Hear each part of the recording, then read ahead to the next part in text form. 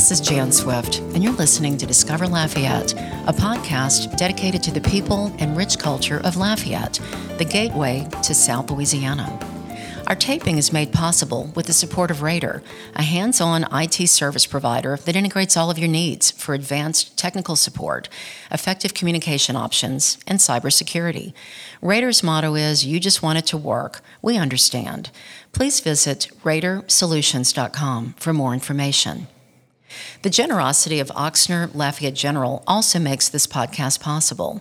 As Acadiana's largest regional health system, including 2 teaching hospitals and the region's only Level 2 trauma center with more than 5,500 employees, Ochsner Lafayette General strives to put patients first and make caring their top priority. In continuous efforts to reach more patients, Ochsner Lafayette General provides services throughout Acadiana and facilitates telemedicine throughout the state, making health care more accessible for everyone. For more information, visit oxnerlg.org. We're proud to welcome our newest sponsor, Home Bank, where you'll not only find trusted financial advisors, but neighbors who will help you stay ahead of identity thieves. Home Bank encourages you to limit the use of paper checks, which contain your personal or business information, along with your bank account number. When possible, choose to pay with cash, debit, or credit cards, or with your phone's mobile wallet. Learn more at home24bank.com.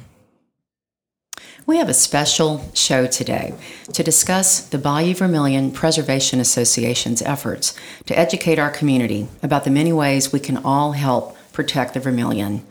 I'd like to welcome to the studio Amber Robinson, Chris Adams, and Kira Fry to Discover Lafayette. Let's jump right in so that we can share your passion for your volunteer work on behalf of all of us. So Amber Robinson, if we can start with you, just give us your background. Yeah, sure. So I am an environmental scientist and project manager for a local environmental consulting firm called HDR Engineering here in Lafayette. And Chris Adams? Hi, thanks for having us. I work for the City of Lafayette in the planning department, and I get to engage with this great organization through that. It really is. And then Kira Fry, what's your background? I work for LUS as an environmental compliance supervisor in the industrial pretreatment department, and I'm also the secretary for BVPA. Okay. So, Amber, let's go back to you. What is the Bayou Vermilion Preservation Association? Sure. So we are a 501c3 nonprofit. We have a mission to create awareness of our natural environment by providing education and outreach to the general community about ways to conserve, protect, and enjoy the watershed. Our board and our technical advisory team is comprised of a variety of really dedicated and passionate environmental philanthropists, including retired teachers, government employees, Department of Environmental Quality staff, state staff. We have Bayou Vermilion District staff, technology professionals. I mean, it just runs the gambit. We're a very diverse group of people, but mostly we're just concerned citizens about our watershed, and we're just wanting to do good by it. Right. So for most of us, I'm going to get you to put your notes down too, because you know this stuff backwards and forwards. Most of us don't know the difference between the Bayou Vermilion District and the Preservation Association. So what is the BVD that we pay taxes to? So Bayou Vermilion District is actually, like you said, people pay taxes. There's a millage that provides, and they provide an excellent service to our community, something that a lot of folks don't know about. They keep our Vermilion River clean.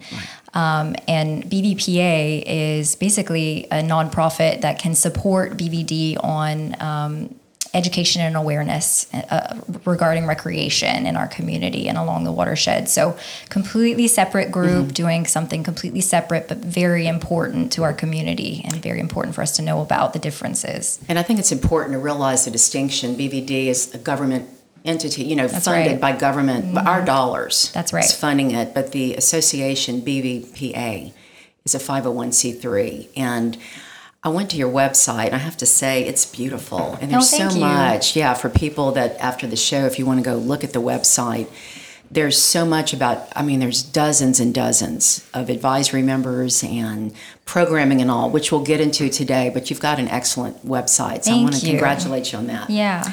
So, Kara, let's pivot to you. How did the Bayou Vermilion Preservation Association, which we can call BVPA, I just didn't want to get tongue-tied, how was it started, and who are the people behind this? Sure, absolutely. Some people may recall the late Charles Wyatt and Jan Wyatt, and they were pivotal in founding the organization. Basically, in 2013, members of the Lafayette Garden Club were seeking a special project that they could do to focus on protecting aquatic ecosystems. Mm-hmm. And so some of those members got together and created basically what became the BVPA.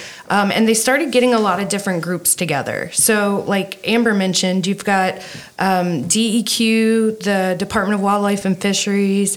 You've got LCG's Environmental Quality Department, the Teche Vermilion Freshwater District. That's another one that's funded by a millage. And then you've got UL's geosciences departments and lots of other folks that they pulled together. So in 2014, they held their first annual river symposium, which was a chance to have a bunch of speakers from all of those organizations come together and give scientific lectures. They hosted tours of the watershed, basically getting together all of the stakeholders in the area and the conservation groups, and really having a collaboration of all of those different citizen groups. And we actually started doing bi-weekly water testing in the summer of 2014. That continues today. And let's see, in October of 2014, I'll point this one out, BVPA partnered with CGI and created an interactive GIS-based paddle trail map that you can check out online. And our members continue to work to this day to educate the community about the different ways to conserve and protect our Bayou Vermilion watershed. Okay. So, Amber, what is the importance of the annual River Symposium? So our annual River Symposium is our biggest fundraiser of the year. And every year there's a different theme. And basically it's a gathering where we invite presenters to speak on a variety of topics. This year, after a 2-year hiatus, we're finally able to host our symposium. We're having it, typically we have it in the fall. This year we're having it in the spring just because we've had to push it back so much. But we're so thrilled to finally to kick it off. And this year's theme is all about innovation. It's entitled Innovation on the Bayou, Harnessing New Ideas for Watershed Improvement. And we have such a great lineup of innovators. I'm excited to report people like Warren Abadie from LCG is going to come in and talk to us about basically some innovative solutions to some ongoing problems regarding flooding in our community. He's with transportation. Yes, that's right. Transportation. We have Tara Ross from Calcasieu Parish Police Jury coming to us to talk about how they've been dealing with routine inspections on sewer systems. BVD's been doing a great job of doing that work through grant money, but they've took it to another level in terms of putting it into their policy and their parish policy. And so we're very excited to hear from her and learn from them. We have folks from CGI talking to us about regional watershed management. And folks like Kelia Bingham from Acadiana Planning Commission as well, talking about watershed management. I'm very excited about Ben Marlborough. He is the director of Bayou Lafourche Freshwater District. He's coming to talk to us about his relationship with the nonprofit that they created, Friends of Bayou Lafourche, and basically how they've leveraged that relationship to really make a difference in the community, funding it through grant money. So really excited to hear from him and how we can maybe learn more from him. And then at the very end, we'll have a group of panelists basically talking about innovation in the future. Gretchen Vanacore, Office of Sustainability, Michael Cullen with Land Design Architecture, Brian Piazza, the Nature Conservancy, and the really wonderful Monique Boulay with the Acadiana Planning Commission will be coming out to kind of give their thoughts on how we as a watershed community can be more innovative in our approaches. And I think the pandemic really kind of bolstered our thoughts on this this topic because it really forced us to all sort of pivot a little bit and figure out how to be more resourceful thoughtful about the decisions we make, not to mention all of the flooding that we've been, going through in the community. So I think this is a really worthwhile topic, and people are going to be really excited to share the information they have with us. And I think it's going to be a really great event. We'll have coffee and biscuits in the morning that's included in registration, and then a box lunch for folks to partake in. We have awards that we give out every year, and we're also giving away, we're doing some raffling. We're going to give away a couple rain barrels and a BBPA t-shirt. We just recently designed a t-shirt called I Skied the Vermilion. It's really cool, and I think people are going to really like it. That's cute. Yeah, we're going to... and rain barrels, wow. Yeah, so we'll share all of that. And hopefully our website has all this information on it. So you can go online and register there. It's $27 for a single ticket. If you're a student, it's only $5. So students come out, learn a little bit about the watershed, and definitely a great networking opportunity for anyone who is interested in getting involved in this sort of thing. So, yeah. My girls went to school out at the academy in Grand Coteau, and that's a 200-year-old school. And one of my most vivid memories is, it's like, I guess it's a rain barrel, but it's gigantic, ginormous. It's bigger than gigantic. But it makes you think about how people in the past had to conserve their resources. I mean, being out in the middle of nowhere to be able to collect clean rainwater was a gift. Edlon, this might be a great segue into water quality because, in here where we're from, quantity is not our issue, right? We have plenty of water to go around, whereas in other places like Texas, they're constantly trying to conserve water. It's water quality that we have issues with, and historically that's been our biggest issue in the Vermilion. So maybe we can talk about some of the things that we've been doing. Yeah, Red, you gave me extensive notes that have been fascinating because, again, most of us just depend on LUS like we get our water, and we're not thinking about, on a day-to-day basis, how clean is it? What have people let run into the water system? And so all of this is fascinating. I'd like to move and ask Chris next. Chris, give you a chance to talk about what else does BVPA do in addition to the annual symposium, and we can move into these water quality issues. Right. We do a lot of activities throughout the year. We really partner with a lot of other nonprofits, join forces, as well as government agencies, and we do stuff throughout the year. Coming up, we have our symposium, of course, but the day after it, on March 26th, we have a tree planting. That's going to be out at Beaver Park. We're going to plant wetland shrubs and trees around the edges of the pond there, just to increase biodiversity. And we do other activities through the year, including trying to engage with kids. We have a parish-wide litter poster contest. We've done a rain barrel art contest, get kids involved in the idea of rain barrels by also decorating them artistically, and plenty of other programs that engage with kids and get them involved with the outdoors and our watershed. Okay. And maybe I should mention, what is a watershed? Please do, yeah. I was going to have to look that up. We think about it and talk about it a lot, but I didn't always know what that was, and a lot of people don't. And the watershed for us, we're talking about the Vermilion River in particular, the Teche River as well, or bayou, and depends on who you are, if you prefer to say river or bayou. But both cases, they pull water from the landscape. And the portions of the landscape that drain their water into those bayous at some point, that is the watershed. So it's a bigger picture. Yeah, and it's not collection. just the land that's adjacent to the river on the bank, because coulees run into the river, and canals run into the coulees, and ditches run into the canals. So all of that land that drains, what you might just see is going into a roadside ditch or your front yard ditch, eventually ends up in the river. And so that whole area, that's the watershed. And that's just so important. Most of us aren't thinking, and I know this now from some interviews I've done on this podcast, but when you see yard men blowing the cut grass, just leaving it on the street, it ends up in the Vermilion. When you see things flying out of pickup trucks or people... Yesterday I was driving down the street and somebody just threw out a empty bag of their Cheetos. It's like, really? Yeah, that's right.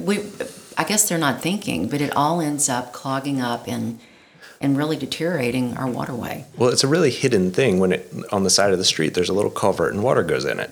Okay, great, it's dealt with. Well, it goes into a culvert, which goes into a pipe, which probably goes into a coulee, which then goes into the river.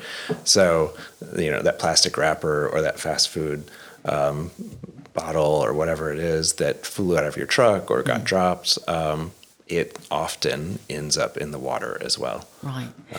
Well, Kira, I know this affects our water quality, right? All these things we're talking about. If you want to talk about some issues. There was a period of time, maybe back in the 70s and 80s, where the Vermilion River was considered one of the most polluted. And visually looking at it, a lot of people have negative thoughts about this brown, stagnant-looking sort of body of water. And, you always see the floating trash and debris in there because, like we said, everything drains to the bayou.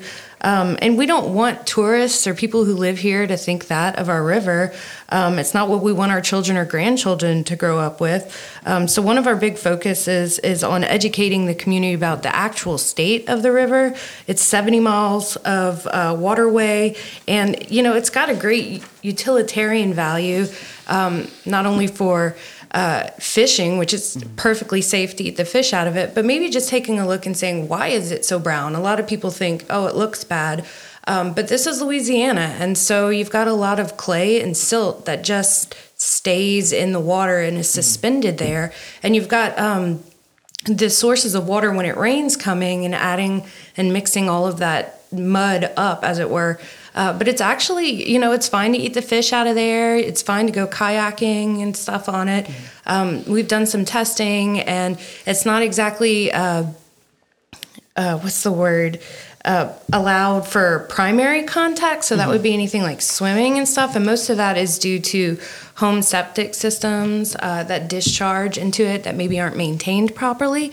But the good news is that it's getting better because everybody is getting aware of, let's keep my litter out of it. Let's keep my grass clippings out of it. All that contributes, each little thing can add up. And then you have this great resource of the Teche Vermilion Freshwater District, which actually pumps fresh water from the Atchafalaya River down into the Teche, which then flows into the Vermilion. And all of that increases the flow of that water, and so therefore it's less stagnant, and so it's not gonna smell as much, and it has more oxygen available for the fish and whatnot there. So long term, the sampling that we do with the Teche Vermilion Freshwater District and all of that is actually showing that the water quality is improving due to all of those efforts. And you got to give a shout out to the community for thinking about it and educating themselves and their kids and improving that water quality. I want to ask, you were mentioning earlier, Amber, about Calcasieu is sending someone over to talk about the sewage, the waste treatment. And I used to live out in the country, and everybody had their own sewage system. So when I moved to town, it was just like, yay, because we would keep ours up. But the former CEO of the Bayou Vermilion had talked to me about this during our podcast, and he said, you have to get it inspected when it's put in, but you don't necessarily... I don't think the state has this system about going back to make sure after 15 years or something that it's working. So this symposium coming up is really a wonderful opportunity for all of us to figure out what we can do to make a difference. Because we do have so many unincorporated areas in Lafayette Parish, just Lafayette Parish, much less the entire region where the watershed is. So let's go over one more thing, Kira. Primary contact is swimming. Right. And so it's not necessarily always safe to swim, but it could be at times, right? Like it's... Definitely. So we sample about 20 different sites on the Vermilion River, starting up near Arnoldville all the way down to Intercoastal City.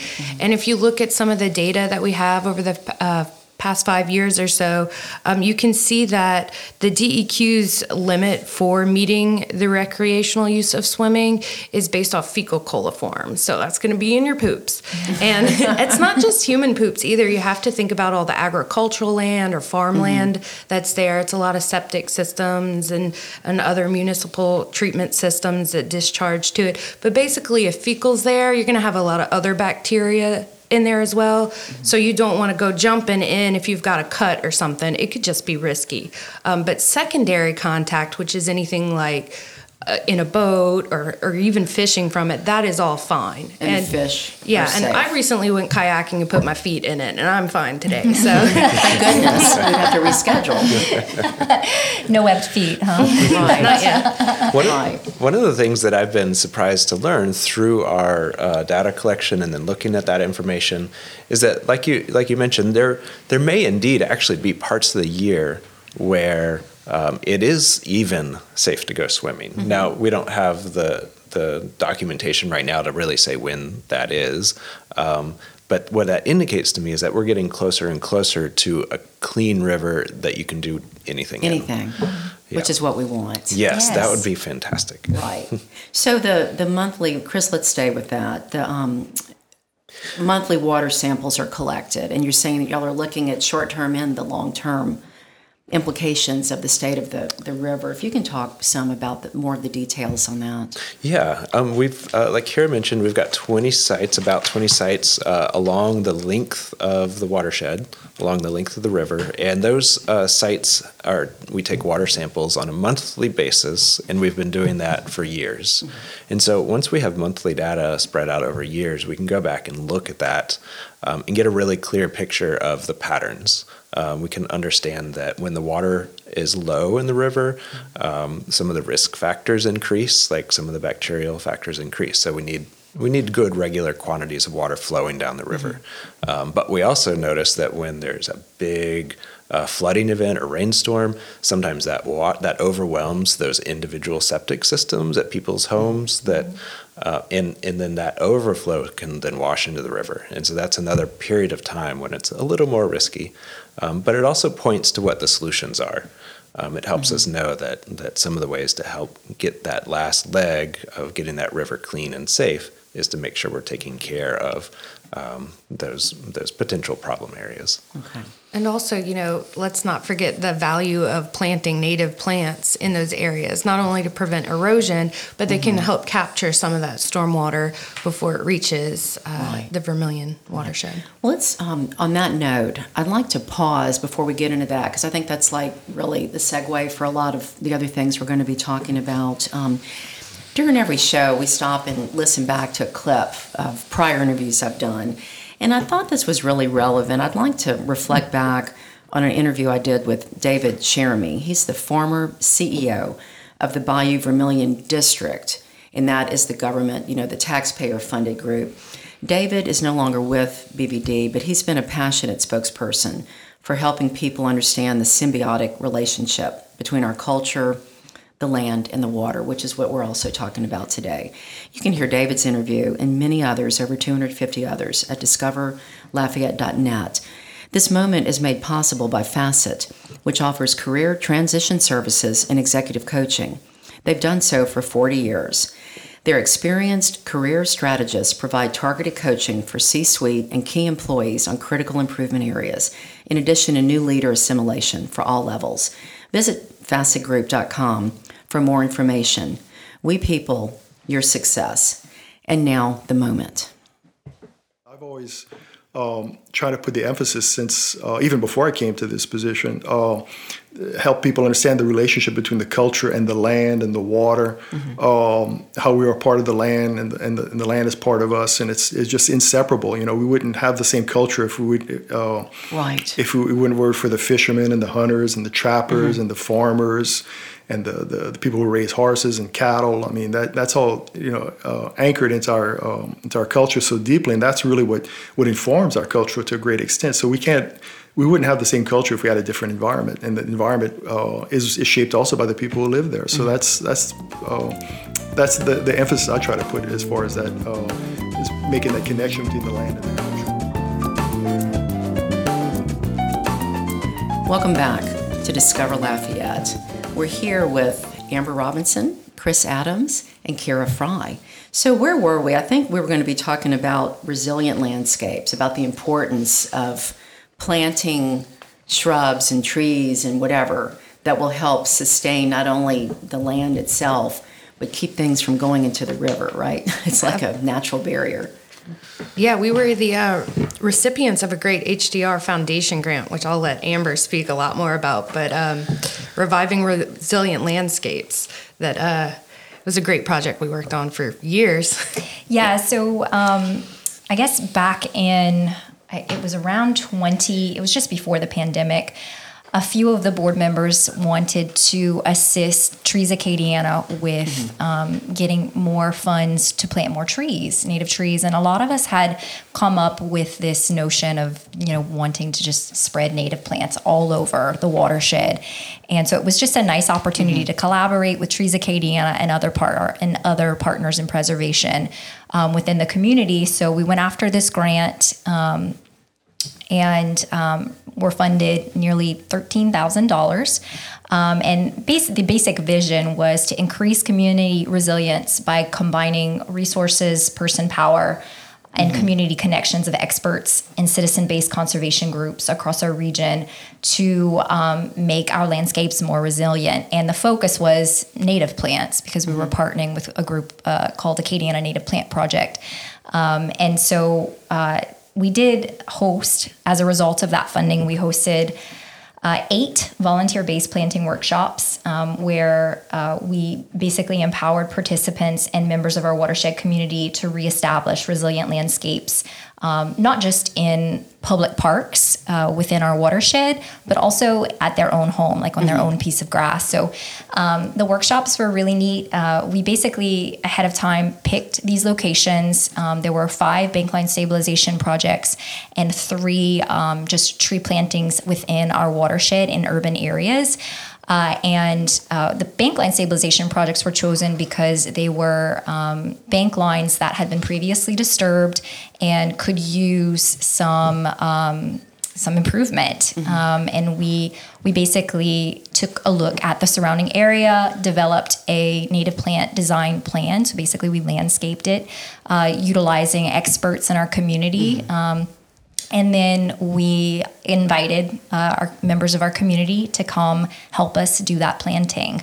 And at the workshop, they learned about resilient landscapes, native plants, and then they actually got to get a little dirty and plant the plants with us. And the grant also funded native plants for them to take home, so that the information that they learned at the workshop could actually be spread in the community, through their own residential homes. Amber, do you know the types of native plantings, or were you involved with this initial, the initiative? Do you know about the native plantings that they recommended that people use? If you go to our website, actually, and click on the Reviving Resilient Landscape Programming, you can find matrix for the different types of plants based on whether you have sun, whether it's occasionally flooded. There are great matrix that we made available to the public that came out of these workshops. Depending on their own particular situation. The landscape, yeah. So the bankline stabilization projects, we chose mostly wetland native plants, whereas the watershed urban plantings, which were in public parks, we just chose native trees that were typically found in our area. So yeah, like Kira said, though, I couldn't name all of them. There were so many different species of plants that we used. But go to our website. The RL portal has pictures, has design information. And the other neat thing about the project, we got so engaged in the community, and the community loved the idea so much that we were able to get in-kind donations from other sponsors after we received funding from the HDR Foundation.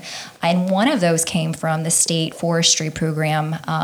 They actually funded enough money for us to construct and install 8 educational kiosks. $10,000. Yes, at each Those signs are location. expensive. Yeah, I know. It's all expensive. And we were so lucky that because of the pandemic, and we had to do some pivoting in terms of our budget because we weren't able to host a few workshops, the HDR Foundation allowed us to use some of the dollars to design. So we had a professional designer design the educational signs for us, which was fantastic for us. It's we're mostly volunteer-based group, so it's it's a lot of work to, as you can imagine, to create this type of signage. And we have QR codes on each sign, and it basically has created what we like to call an RL watershed trail, because the plantings start all the way up in Leonville. So we did a few on the Teche in conjunction with our partnership with the Teche Project, and then we did some along the Vermilion. So it goes from all the way up from Leonville all the way down to Palmetto Island State Park in Vermilion Parish.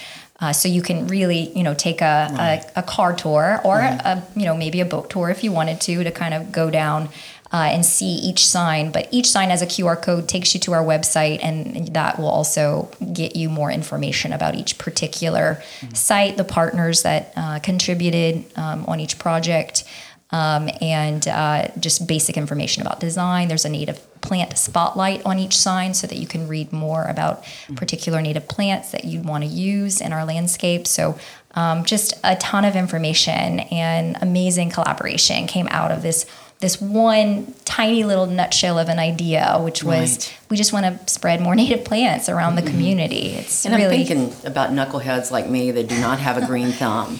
But a lot of this, again, is to educate us to where if you don't have a lot of money, you can kind of get a head start on what would be good for my particular situation. Totally. And that's the point of this is offering these educational or informational sessions where people can get an idea what's the best way to take care of the environment while I have a beautiful yard or business or whatever it is, Totally. And that was a part of it. We were able to do a few of these types of workshops, almost like a pilot, concept before we received the full grant money. And we were asking folks to bring pictures of their landscapes so that we could, we'd have biologists and folks who were experts at landscape design at the workshop so that people could talk about, this is what my space looks like. What should I plant here? Yeah. Or this is I want pollinators, or I want, maybe I have a small wetland, what type of native wetland plants should I plant there? And where do I go? Yeah. Where do I go to find native plants? Definitely. So that was definitely an outcome of those workshops. And other really cool thing, there were so many things that just spiraled, as we kind of kept doing the workshops. We were able to use a portion of the HDR Foundation funds to also produce video. So we have a few videos from the workshops that are available online for folks to learn more about how to plant native plants, because that's what the workshops were about. In particular, we have one at the Teche, one of the Teche plantings, really gets into river bank dynamics and why it's so important to stabilize our banks with plants, and maybe not necessarily hard structures in every situation, although hard structures are used, in some cases, but these nature-based solutions are really a nice comprehensive way to deal with some of these challenges that we have on our waterways. So it was a great project. Love talking about it. Well, Chris, I understand, and I've dealt with Apache Corporation before. For Upper Lafayette, I got hundreds of trees donated, and many people don't realize the commitment that Apache has made. That's a national corporation. They're oil and gas, right? But they are committed to seeing, I know it was 1 million way back, but they've given probably much more than 1 million trees throughout the U.S., and you can get these trees through grants. So if you want to talk about that end of what you guys are working on. Yeah, that was a really great opportunity that, like your example, a lot of organizations in our Lafayette and Acadiana area have taken advantage of Apache Corporation.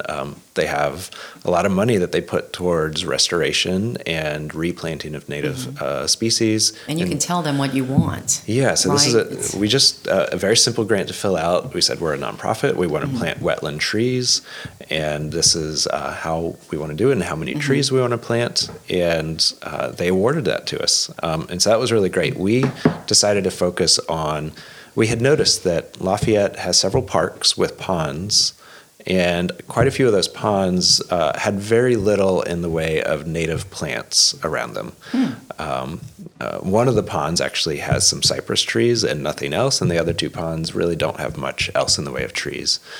So we asked for wetland-specific trees and shrubs that we could then plant along the shorelines of these 3 Lafayette ponds. And so that's Beaver Park, which is the planting that's coming up in a couple of weeks.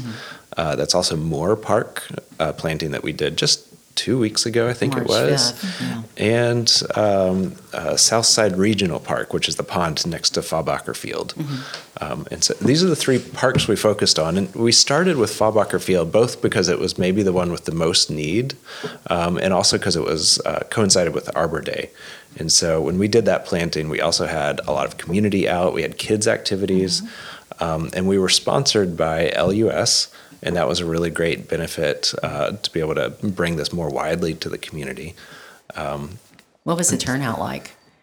Do you remember? I think it was around 70 people total, including volunteer. So that's the community, right? Plus all of the BBPA and our partnents in preservation volunteers. Especially since it was like 26 It was degrees. very cold. That was that cold morning. We had to push back the event by a few hours, and we still had a great turnout. That's wonderful. Yes. And it's still all right to plant trees in Louisiana when it's that cold, because again, we're dealing with natives. So if you don't have a green thumb, the natives are forgiving. They're meant for this climate. They're meant for either extreme water situations or drought like we have. So, Yeah, and some of those native plants that we selected, a couple of the trees like red maple, cypress, or water tupelo, but also some of the smaller and wetland types, parsley hawthorn, buttonbush is a very popular one, Virginia sweetspire, tie-tie, even Turk's cap. And all of these are also trees and plants that attract pollinators as well. So we're hoping they're going to bring a little bit of biodiversity to the area as well as beauty. And shade, right? Exactly. For the kids at the parks. Yeah. So one of the reasons we're doing this podcast when we are is to promote both the symposium, right, on the March 25th. And then the next day, March 26th at Beaver Park from 9 to noon. So again, if people are interested in volunteering or just showing up to see what the deal is, they just go to your website, the Yes, ma'am. BBPA site, and they can get more information. Yes, Do they ma'am. need to sign up, or can they just show up? Yeah, so we're asking folks to register. It's nice to know how many people are going to be there. Not to mention, we give them some instructions. We want to make sure that we have folks bringing water. We normally ask for people to bring a shovel, gloves, so that if they don't want to get their hands, They're prepared. dirty. Yeah, we want to prepare people. So yeah, and we also do a lot of social media posting on Instagram and Facebook, so you can follow us there, and that information should be available there as well. Okay. So you help maintain Beaver Park. Yeah, our organization has adopted Beaver Park, and so we also do regular cleanup days where we walk the park, pick up any litter. Is there a lot of litter? Sometimes. We've been working on it for about a year or so. So I feel like every time it's a little bit better. Good. Yeah. Yeah, and then we've done other beautification efforts around the boat dock and that shoreline right there, and around the pond. And so it's an ongoing project and that we're excited about. Yeah, I'd like to mention just a shout out to Resource. It's RES. What's the acronym, you guys? The RES project. I wasn't sure. RES. Yeah, so RES is a mitigation bank company, local company here in Lafayette, and they actually reached out to us. They wanted to help out somehow. Yeah, so they spent their own time and dollars to help design and install a bank line stabilization planting with native wetland plants at Beaver Park along the river. At there's a boat launch right there, a little pier, I guess you'd call it. It's looking good. Yeah, it looks really, really nice. It's right across from the Red Roof Public Works building, right there on University. So if you pass by, kudos to them for helping us with that project. That was a really nice collaboration that we're proud of. You have a lot of partners in preservation. We've gotten pretty good at collaborating. I think of all the things that we're known for, have been known for since Charlie and Jan founded the group, it's been our ability to just work with folks and understand that like not every group has every kind of person or every every type of knowledge that we all have similar missions, especially these environmental philanthropists in our community. We all kind of are very like-minded. So it's easy to pool resources and expertise when your missions align. And we've just gotten really good at kind of helping bring people together. Right. And a lot, it's government and outside government groups. Yeah, so I mean, over the years, we've had folks from LCG sit on the board. We've also had plenty of volunteers from LCG, and we also have a board member always sitting from DEQ, who also sort of helps us with the water quality program to make sure that we're kind of in line with their QC process, which has been really great. Of course, Mr. Donald Segura with Tesh Vermilion Freshwater District sits on the board, so we're in constant collaboration with that group, which is a really great relationship. We've cultivated UL. We've been doing some really great work, mostly because we're very engaged with the sustainability department. Someone Gretchen. from that, Gretchen, and more recently, we have been working with Dr. Ahmad Habib. He asked several groups from the community, including BBPA, to sit in on a focus group on some a project that he received grant money on. So we've been collaborating, just with those types of folks as well.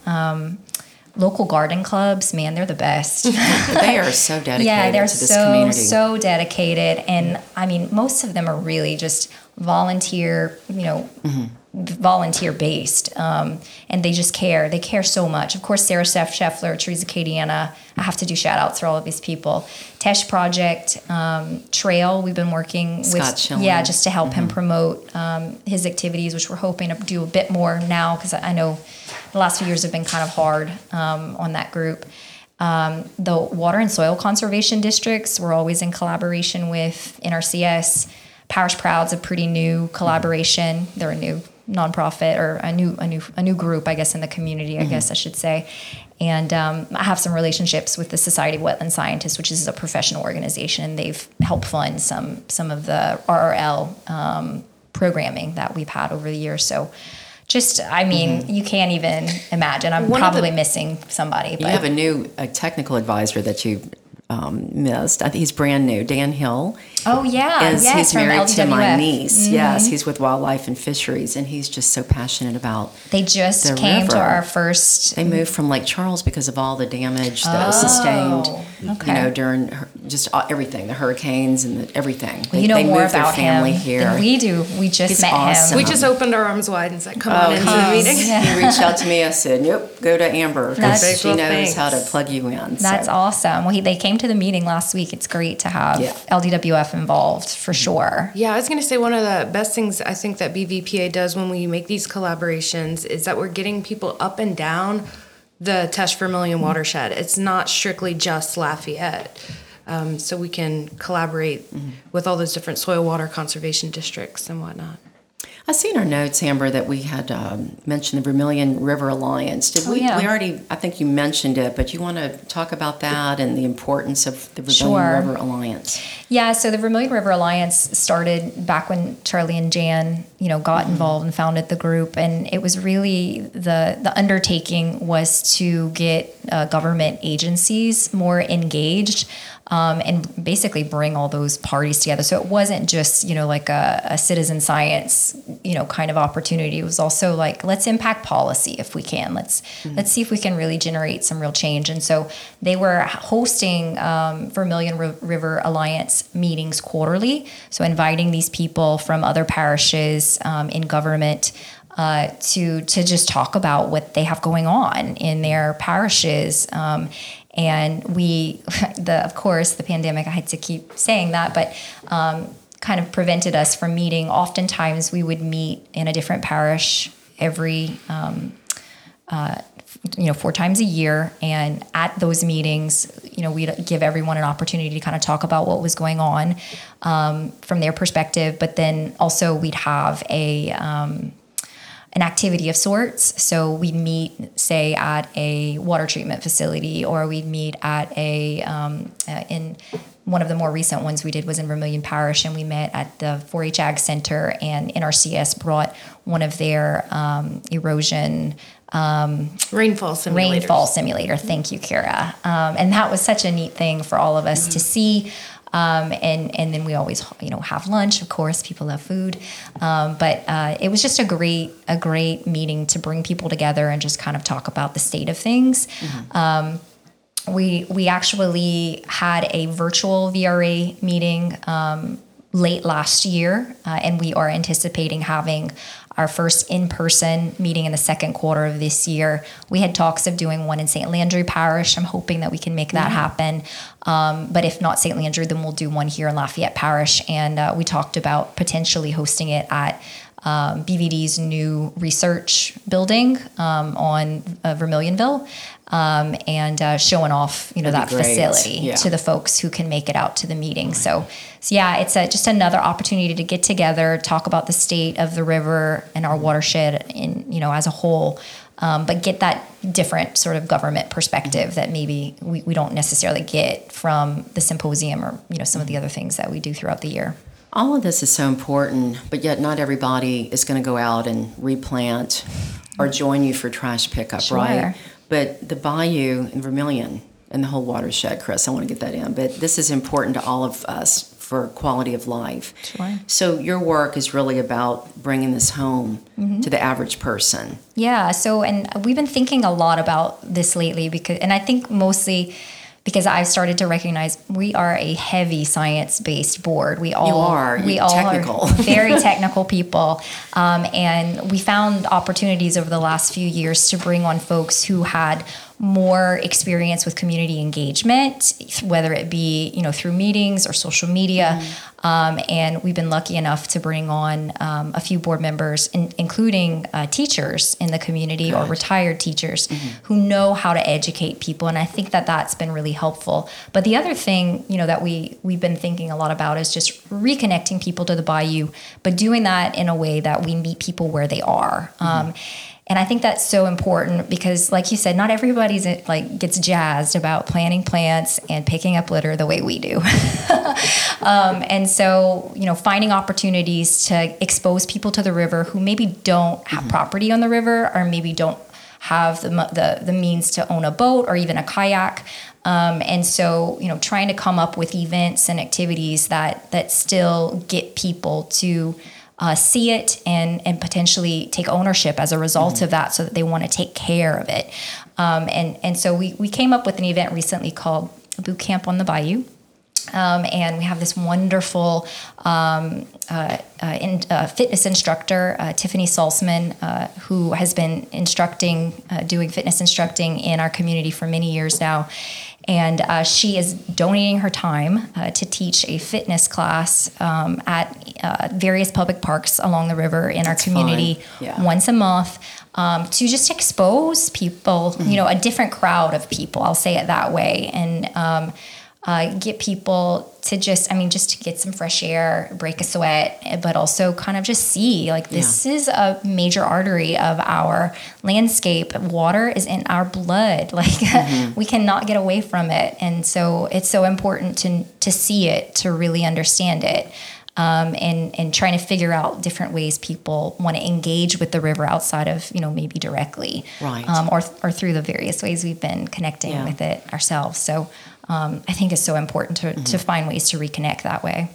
Jan and Charlie White were friends of mine, and it's just amazing to think about the spark that they were for our community. I mean, they moved here because their son was a cardiac surgeon, right. And they moved here from out of state, to follow him. And I know, of course, they're no longer here, but so passionate. They lived in Oakbourne, and they were close to the bayou and could just see that this wasn't right, and I'm just so happy that they were doers. Yeah. They were both can-do people.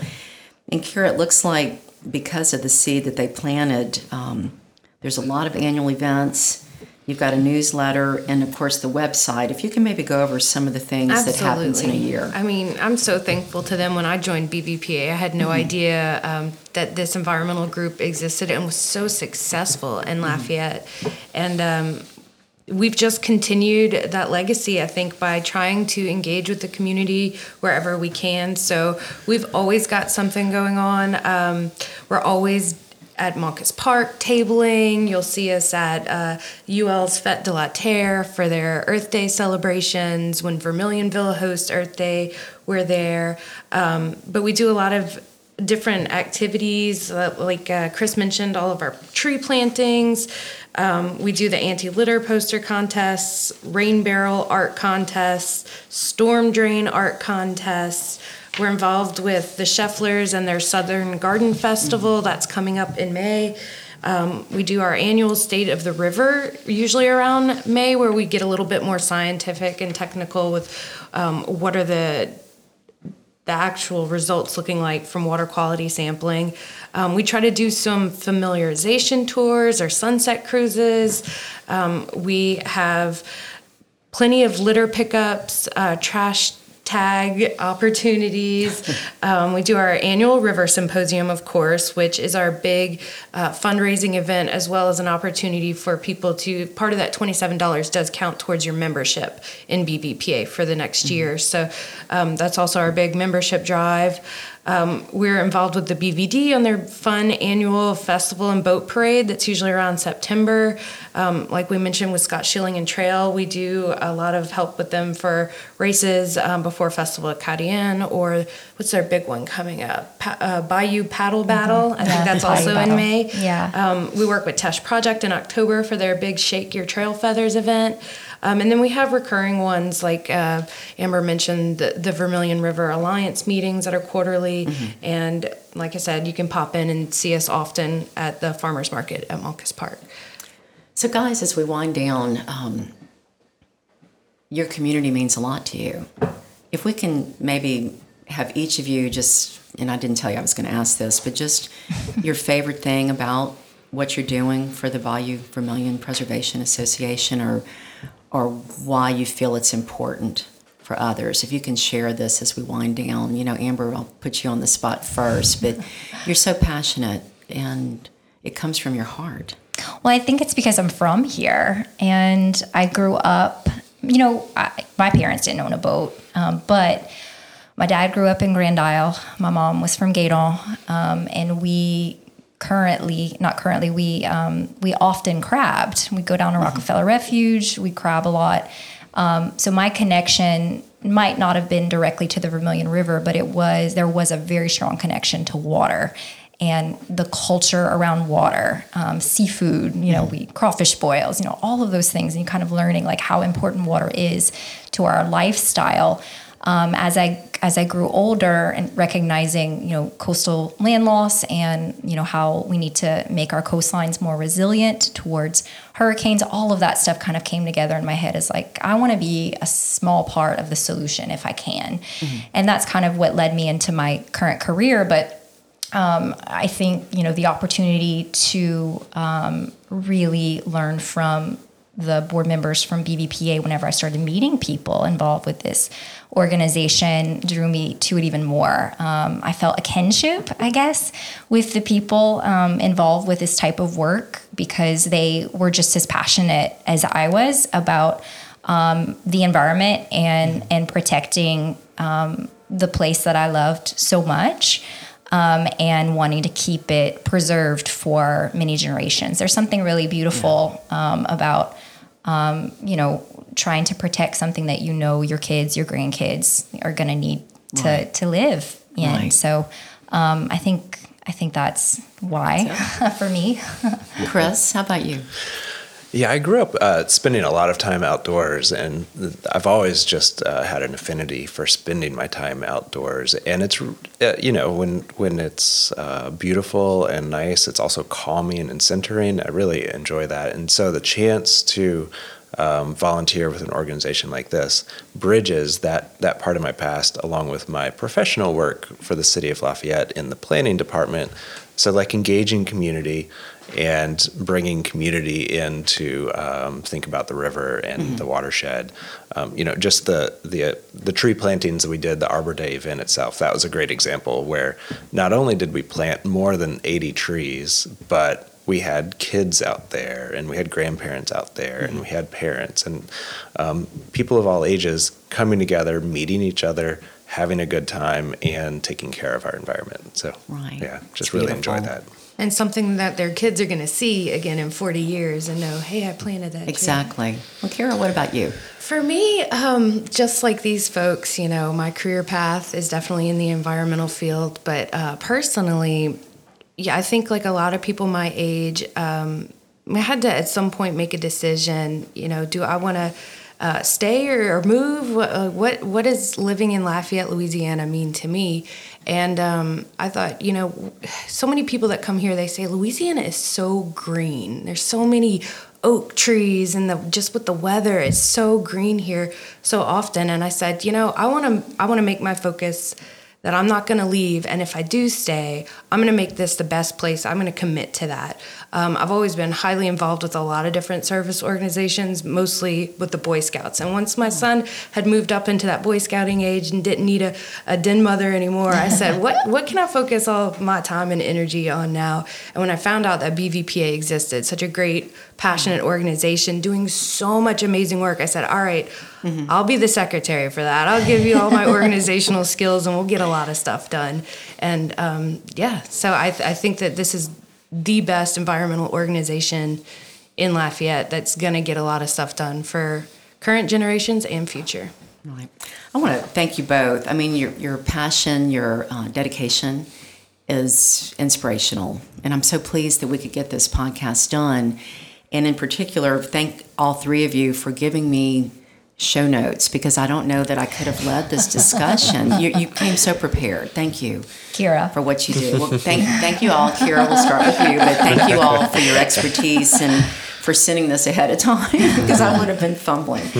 I'd like to thank, again, Amber Robinson, who's president of the Bayou Vermilion Preservation Association, Chris Adams, who's a board member, an active member, and Kara Fry, who are you secretary, is that right? Yes, of the association.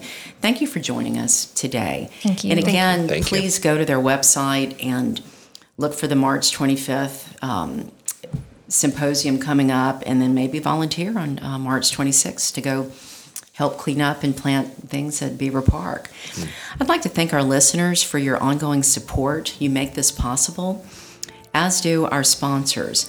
I'd like to thank Ochsner, Lafayette General, Home Bank, Facet Group, and of course Raider, and in particular Jason Sikora, who mixes our tape. If you haven't already subscribed to Discover Lafayette, please do so. You can get this wherever you get your podcast. On behalf of Discover Lafayette, I'm Jan Swift.